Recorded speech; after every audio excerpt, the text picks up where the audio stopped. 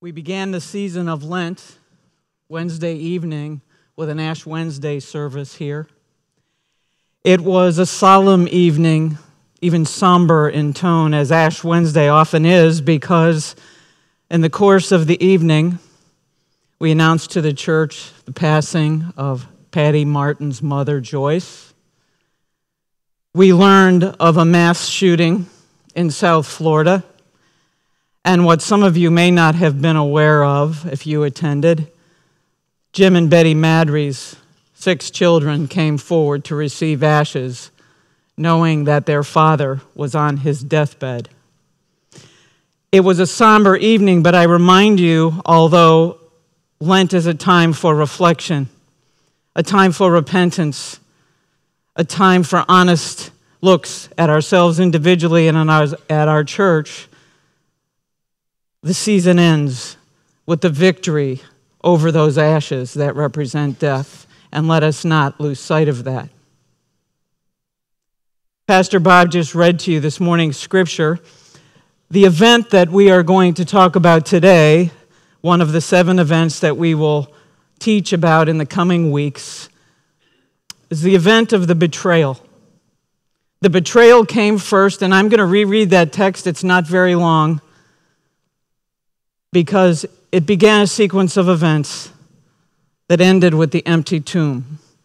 But the treachery that took place before the tomb was emptied is treachery that still exists today. Then one of the 12, the one called Judas Iscariot, went to the chief priests and asked, "What are you willing to give me if I deliver him over to you?" So they count out for him 30 pieces of silver. From then on, Judas watched for an opportunity to hand him over. What was he thinking? What could a disciple who had followed Jesus be thinking to do such a thing? Let's look at Judas for a moment, because we're very quick to condemn him, and what he did was worthy of condemnation. But sometimes we stop there, and we don't look in the mirror.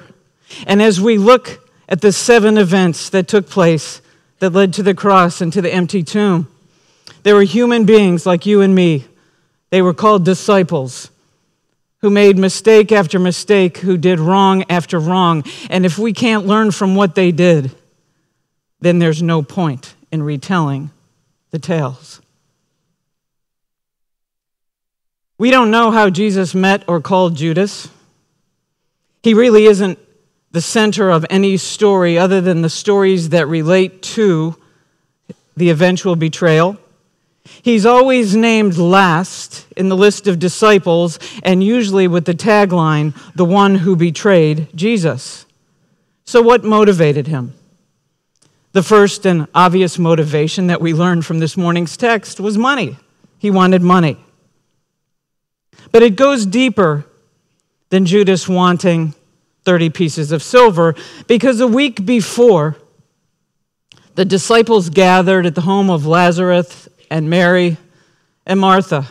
And Mary poured out a vial of perfume, a large amount of expensive perfume, on the Lord's feet. And Judas, according to John's gospel, was the one who complained and said, "Why is she wasting that could have been sold to support the poor?" But John's gospel tells us that Judas didn't really care about the poor. You see, he was entrusted by the other disciples with their common purse, and he wanted the money in the purse because he was a thief, and he used to help himself to the money. But that cannot be the only reason that Judas betrayed our Lord. There was a matter of pride, and lots of us know lots about pride. Maybe he was stung by Jesus' rebuke when Jesus said to him, "Leave her alone. This perfume that she's poured on me was to be used to anoint me at my burial." Maybe he wanted to show that he was more independent than the other disciples. Judas was the only disciple, so I have read from the scholars, that he was the only disciple that called Jesus Rabbi rather than Lord. The name Iscariot, it's a Greek version of the name Karaoth, which is a town that's in Judah. And what this means is that Judas's family came from the town of Cheroth. And that was a place in Judah, far from Galilee, by today's standards anyway. He was the only disciple who was not from Galilee, and there were times when the people who were from Judah, from towns like the one that Judas came from, thought they were purer Jews and better than others. His attitude toward Jesus sometimes had a rebellious tone. We know that Judas didn't betray Jesus in a burst of temper or a fit of temporary insanity. It was calculating, it was deceitful, it was conspiratorial. He sought out the high priest.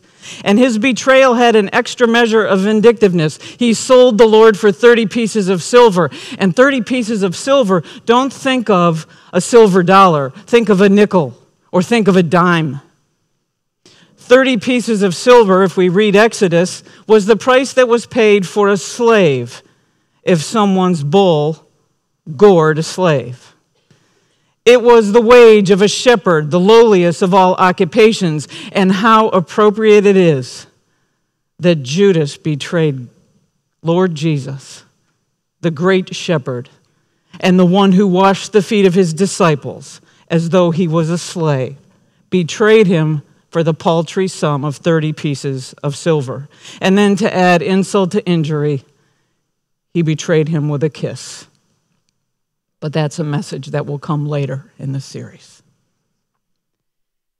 But there was something even more relevant going on that we often don't acknowledge. And I think this was the real motivation for Judas.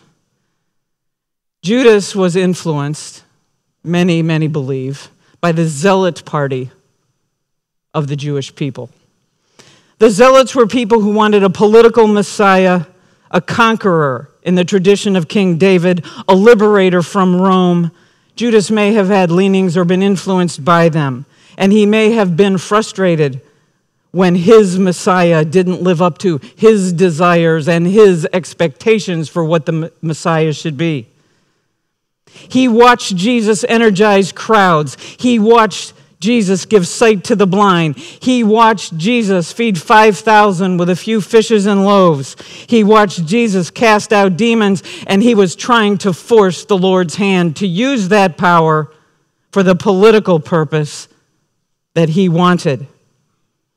But his Jesus refused to use that power, either in the garden when he was arrested or on the cross.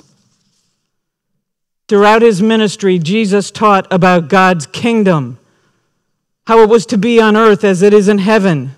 He did not call for the sword. He said, love your enemies. Turn the other cheek. Blessed are the peacemakers. If Judas was attempting to coerce Jesus, he made a terrible miscalculation.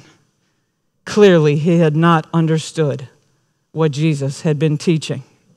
And so we come to today, more than 2,000 years later, and we have to ask the question, what right do we have to condemn Judas? Maybe we would be better served to look in the mirror. Not because what Judas did was right, but because many of us continue to betray the Lord every day in subtle and not so subtle ways. And we have the benefit of knowing how the story ended. Judas did not. I wish he had, because maybe if Judas had known and understood how the story would end, while Jesus hung on the cross, Judas could have knelt at his feet. He could have looked up at him as the thief who had been forgiven, hung beside Jesus, and asked for forgiveness. And Judas's story might have ended differently. We know the ending, and Judas did not. So are we like Mary, who gave extravagantly to Judas?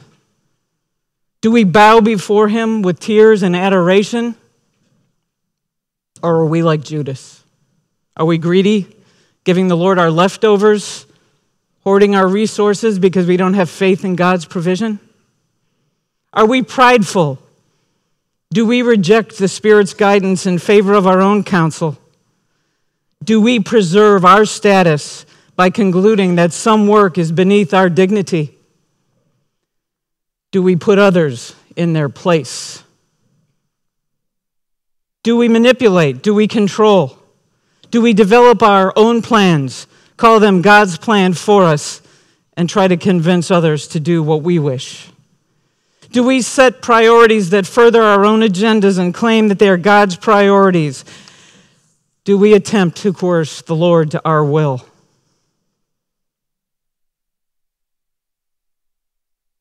I wrote this message the Thursday before Ash Wednesday. It was different the way I wrote it than the way it's coming out today. I was up last night, and I have to share my heart with you about something that's important, something that I think we need to stand up about as a church and as a people. I'm a little afraid. There is something wrong in a state and a country where a 19-year-old can go buy an assault weapon when he can't even go to the grocery store and buy a beer. There is something wrong in a country where we've expanded upon the meaning of the Second Amendment to mean that our children should pay for our right to own an assault weapon with their lives. This is the season of Lent. And friends, I repent today. I repent today because of my own failing 10 years ago. 10 years ago, my name appeared on a political flyer saying, "Vote for Pam Dubo for property appraiser. She supports your Second Amendment rights." My husband, who I know you know I love, was a card-carrying member of the NRA. It was something we didn't agree about, but it didn't keep me from loving him with my whole heart. I am not calling for an end to our ownership of guns privately or for the abolishment of Second Amendment. But in the days the amendment was written, there were no assault rifles, there were not machine guns. Our children weren't raised on a diet of video games that taught them that when you shoot someone dead, they jump back up to play the game again. But I'm not just going to talk about this. I'm going to do something about it. I'm going to do something about it because talk isn't enough.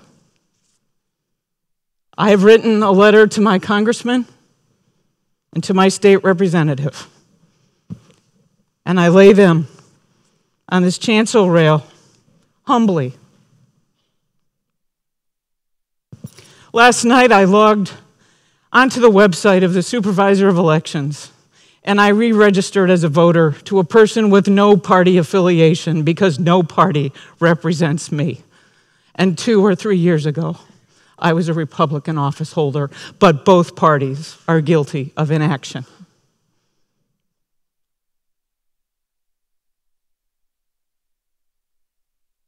I listened to Terry Garvin talk before about our financial situation here. I know that the mailing that went out that endorsed me for property appraiser cost about $14,000. And 4 of us shared the benefit of that endorsement. So my quarter of that $14,000 is $3,500. And because I am serious about repenting, about betraying Jesus by pandering to our culture's wants instead of what the Lord would have had me do, I'm going to take that $3,500 and I'm going to double it, and I'm going to add $7,000 to my pledge because I'm speaking to you honestly today. I know some of you are probably not happy with what you're hearing me say. I am not condemning you. I was married to a man for 36 years who was a member of the NRA. I loved him and I love you. If you disagree with me, please don't send angry emails to Pastor Bob. Send them to me. I can stand on my own 2 feet, and I would love to meet you and have a cup of coffee and talk about where I'm coming from so we understand each other. I love you and respect you enough to do that. But today, I want to share with you a statement from Bishop Carter. He sent it out Wednesday or Thursday, and this is what he said. On this Ash Wednesday, our services announced the biblical imperative to repent and believe the gospel. In light of today's shootings, we repent from our participation in a culture of death. We acknowledge the harm we do to others, and we claim the power of the cross that breaks the cycle of violence and retaliation. We also grieve with the communities of Parkland and Coral Springs, Florida, in the deaths of 17 persons and the wounding of many others on the campus of Marjorie Stoneman Douglas High School. A number of surrounding United Methodist churches have students at this school, and our connection will support their healing ministry in the days ahead. And when I read this statement by the bishop, and I read the part that says, we acknowledge the harm we do to others from our participation in the culture of death, I recognized 10 years too late that I had participated in that culture.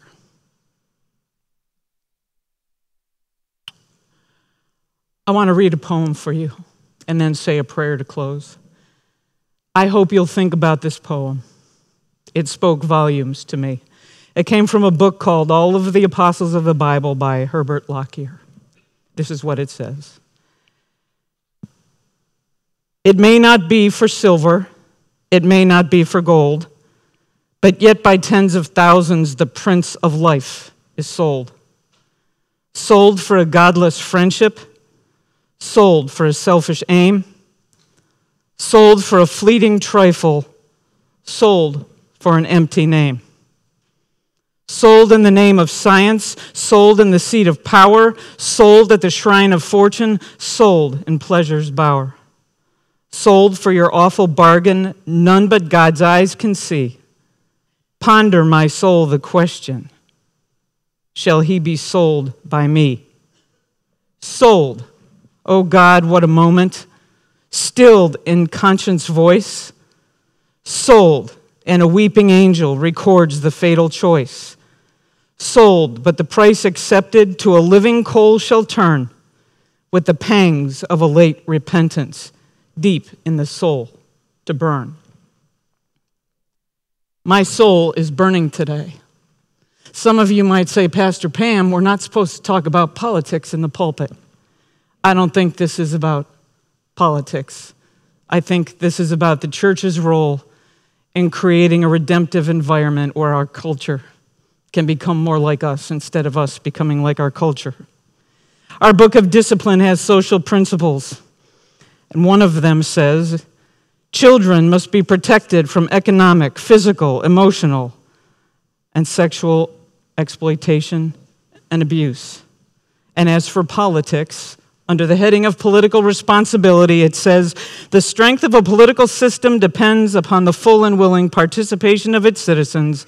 The church should continually exert a strong ethical influence upon the state, supporting policies and programs deemed to be just and opposing policies and programs that are unjust. That's what I've attempted to do here today. And now I'd like to ask you to pray with me.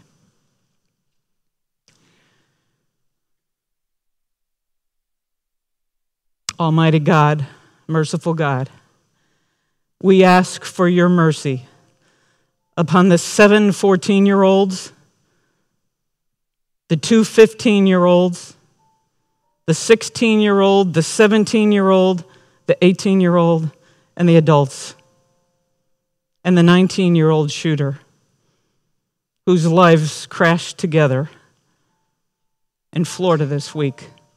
We pray for the families of Alyssa Aldadef, Martin Duke, Aaron Fees, Chris Hickson, Kara Lauren, Jaqueen Oliver, Meadow Pollock, Alex Shatter, Peter Wong, Scott Beagle, Nicholas Doret, Jamie Gutenberg, Luke Hoyer, Gina Montaldo, Elena Petty, Helena Ramsey, and Carmen Shentrup. Receive them into your arms. Comfort their families. And forgive us for whatever role we play as individuals and as the church in allowing yet another tragedy like this to occur. In Jesus' name we pray. Amen.